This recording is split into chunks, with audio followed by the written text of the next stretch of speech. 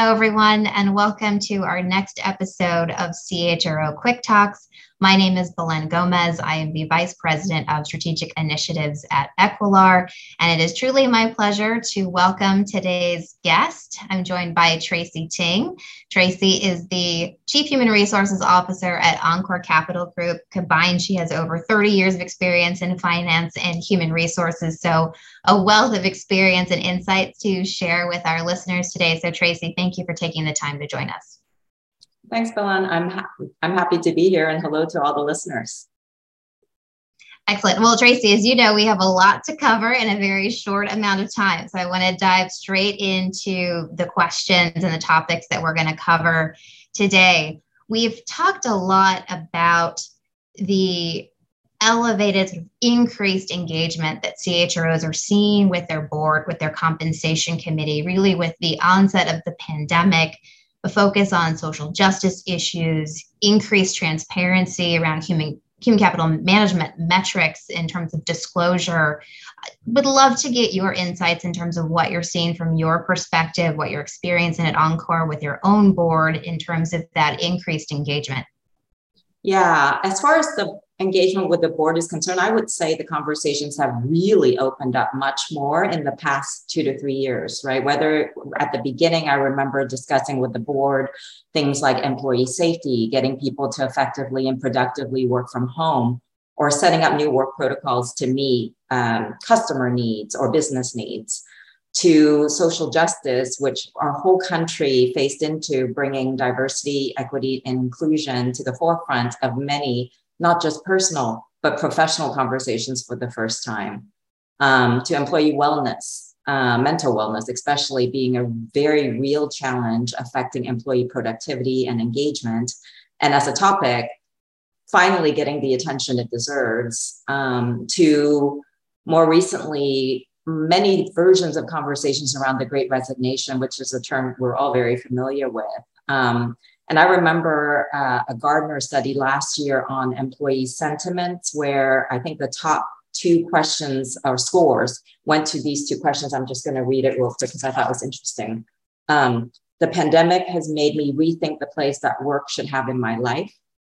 And the pandemic has made me long for a bigger change in my life. I think many of these were new things that companies and boards were forced to face into, never mind all of them colliding together at once.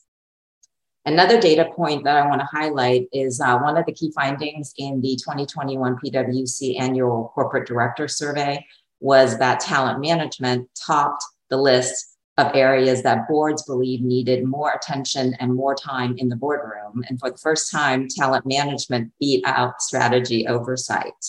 So as a CHRO at my current and prior companies, I engage heavily with the board, as well as the compensation committee, as well as the nominating governance committee of the board. In the compensation committee at my company, we've had a number of metrics. You mentioned metrics and transparency. We've had a number of metrics in our bonus plan that we built over the years, and it changes each year. Our bonus plan is set up like a balanced scorecard, which allows us to incorporate a variety of important strategic metrics. So in the human capital space, we've incorporated metrics like around inclusion, employee net promoter score, employee engagement score, diversity in leadership, and more recently, employee turnover. In that same bonus plan, we've also worked with the comp committee and the non-gov committee to think through bonus plan metrics through an ESG lens. So ESG, as you all know, stands for environmental, social, and governance, which is another newer area that came into the spotlight more recently, and really externally putting on companies to have to take accountability around it. So at many companies, ESG falls under the oversight of the non-gov committee of the board, and my company too. So not only are investors asking for more metrics and disclosures, the SEC is also leaning in that direction as well. And some clients and regulators are asking too. And don't forget, employees and prospective employees also want to know if the company they work at or are looking to work for is a strong corporate steward. So what I have found is human capital shows up not only at the board level, but it also actually shows up in virtually all board committees in some shape or form. So in the comp committee, I talked about compensation plan metrics. In the nom-gov committee, it would show up in succession planning conversations or in ESG, in audit and risk committee discussions as well around different types of people risk or ESG risk. So when you put all this together, this is really exciting for a CHRO. What that brings to light is that a strong partnership with your CEO, with your board and the committee chairs on human capital topics, it's so important to support the transparent conversations that should be taking place at the board level. And they're happening more and more. And I think these increased and deeper levels of board discussion, not only are we doing them more, they're actually, I think I found them to go deeper, which is really great, is that these types of discussions at the board level further validate that human capital is truly seen as a strategic driver of the business. Tracy, I want to dive in a bit more, talk a bit more about your board and key in on the points you made on the focus on diversity. When I was preparing for our interview, and we've touched on this briefly outside of this conversation, the diversity of the Encore Capital Group board is over 50% diverse in terms of women representation, ethnic minority representation. And I would love to hear about the intentionality behind that and your involvement in that effort, how you've seen that evolve over the years, and really how you've seen that permeate in many points of the discussion that you just mentioned at your company. Yeah, that's a great question, Balan. Thank you. I think there are many studies out there that point to the correlation of increasing diversity to a higher performing organization. So in that same 2021 PwC annual corporate director survey I mentioned earlier, there was another data point that I thought was interesting. It spoke to, I think it was 33% of directors in 2021 believe that board diversity will simply happen naturally. That's a 30 some odd percent drop from the 2020 survey of the same question, where the number was much higher, like 70% or 71%. And so for me, that data point supports that the shift around diversity has to be intentional, because it's not going to happen naturally. And by intentional, we're seeing more and more in different ways, right? So search criteria for new board members now typically cover 3 areas that I've seen, and I'll list them out in no particular order. So 1 is industry experience. 2 is some sort of operational or key functional expertise. And more recently, a 3rd criteria, which is around diversity, racial or ethnic diversity. My board is proud of being 50% diverse, and we'll continue our board diversity journey. So just because we hit that mark doesn't mean we're done. We'll continue to really embrace the notion of diversity being important. I mentioned board searches. Those are typically handled by the nom-gov committee of the board. And as far as intentionality of diversity, I think as a CHRO, you can play a really strong partnership role with the nom-gov committee, with the board in 2 ways. One, as a partner when we're looking for a new board member. And this doesn't just include the search itself, but and to the extent that you're selecting a search firm that you're working with, if you're using one, you want that firm to also align to the D&I principles of your company and your board. I think that's really important. Another area of the board work that a CHRO does is when the board undertakes board effectiveness work. So this is an area where board looks to enhance their own effectiveness and performance as a fiduciary body and also as an advisory body to management. And so this is an area where I think D&I principles can play a role in how the board interacts with each other and with management. And the last part of your question, Balan, was about how this has permeated the broader diversity initiatives at Encore. So I think it has in a number of ways, and I'll just speak to one example. We have talent dialogue with our board regularly. So as an example, executive succession planning at my company sits with the nom-gov committee. And every year we dedicate a good amount of time to have a robust dialogue with the nom-gov committee about talent review and development. And that area is about growth and building capabilities, and succession planning, which is about mitigating risk. And so here we specifically highlight diversity, especially gender diversity in our leadership incumbent group, as well as our future pipeline. So our successor pipeline group. And we include this as part of what I call our talent SWOT analysis that we talk with the board about and share with the board. And so what is even more positive is this talent review succession planning presentation that I mentioned that I lead with the NomGov committee each year. For the past couple of years, we've also grew that into a second discussion with the full board so that the full board is also hearing and dialogue, not just hearing, but they're really participating and joining in the discussion and helping us think through this. And so this is how much our board is interested in this important topic. So I'm really thrilled with that. I love the concept, Tracy, of the talent SWOT. I haven't yet come across that. So look forward to learning more about that. So we've talked a lot about different topics, issues, areas where CHROs in their role are increasing in their focus or their engagement with the board.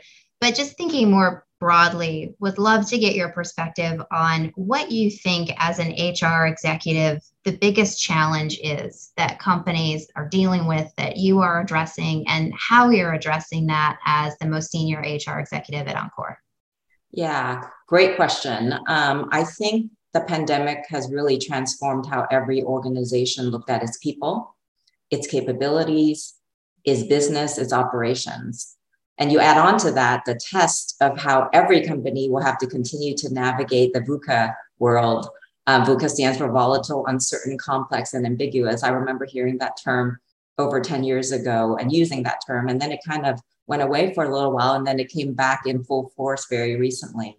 And if you think about the VUCA world, how do you handle it? You have to handle it with nimbleness, agility, and openness. Right. And on top of that, I think no one can assume we can go back to the way of how we worked before 2020. We're all trying to figure out what the future has lined up for us and face into this post-pandemic next normal.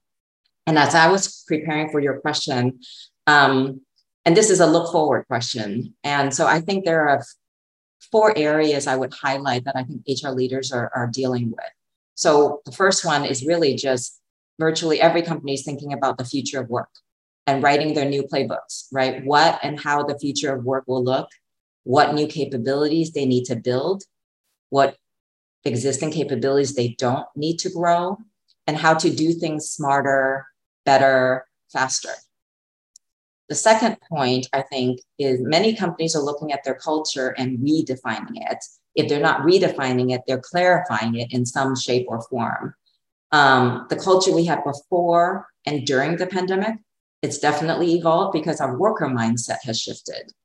I think culture has to be more intentional now and going forward more than ever. And I would encourage, if you're not measuring culture in a systematic way, I would encourage companies to start. I think that's really important to really get that level of data, especially how fast the world is moving. The third point, with the world today, I think where there is a rise in the voices, rise in acknowledgement in the voices of the employees, I think work can no longer be seen primarily through the eyes of the employers. You know, with that, I think what's important is we have to make human capital more human. I don't know if that makes sense, but I'm a huge believer in the voices of the people and co-creating human capital programs and approaches with our people. I think of the concept of making human capital more human, especially acknowledging that the voices of the employees are so critical to every organization's success now, is I think that notion of making human capital more human is a necessity for a sustainable competitive advantage for getting top talent, as well as for a company to really build a strong employee value proposition. The last point I would say is, or I would make here, is around ESG. I mentioned ESG earlier. I'm going to say this again. I think ESG will continue to play a larger role at our board and leadership conversations. I think the notion of sustainability will become more embedded into companies' strategic planning and thinking if they aren't already. I think, for HR, a lot of this will show up through the S lens of ESG. And HR leaders can really play a critical role to address that broader external appetite for more disclosures. And so here you'll see it playing out in disclosures of more and more people metrics. So whether that be around employee engagement, turnover, people development, DE&I, compensation, as well as community and social impact. So I think those 4 points are probably top of mind for many CHROs, certainly including me. I want to come back to one of the earlier statements you made, Tracy, as we come upon the end of our interview here with the last question, is just how exciting the times are for HR and HR executives and really the opportunity ahead. So just as we wrap up, final words of wisdom, advice, anything else that you would like to share with our listeners as they also embark and continue on their journey as CHROs and HR executives? Yeah, so I would say, especially now, it's so critical as a CHRO to not obviously have a great, strong relationship with your CEO and management team, but to really build a strong relationship with your board and key committee chairs and board members that you interact with. Really leverage these board members as management's advisors, right? Dialogue with them as frequently as you're able and bring topics to them for discussion. Don't feel like you're limited to a fixed agenda of some sort, or that you're simply there as a management leader to answer questions. It's really up to us to bring these topics to light for dialoguing. I think the best relationships that I've seen between management and boards that I've experienced is it's one when you're transparent and vulnerable, right? If things aren't going well, say so. Then, it's our job to find a solution, build a plan, and execute to the plan. I think it's really that simple. Easier said than done, but a clear and straightforward framework. Tracy, I want to thank you again so much for your time, for sharing your insights, sharing your expertise. I know our listeners will definitely find value in what you've shared with us today. So thank you again. Thank you, Bella. And thank you to our listeners for tuning in for our most recent episode of CHRO Quick Talks. If you'd like to learn more about upcoming episodes when they release, please subscribe to our CHRO Navigator newsletter, and you will find the link at the end of this broadcast. Thank you so much.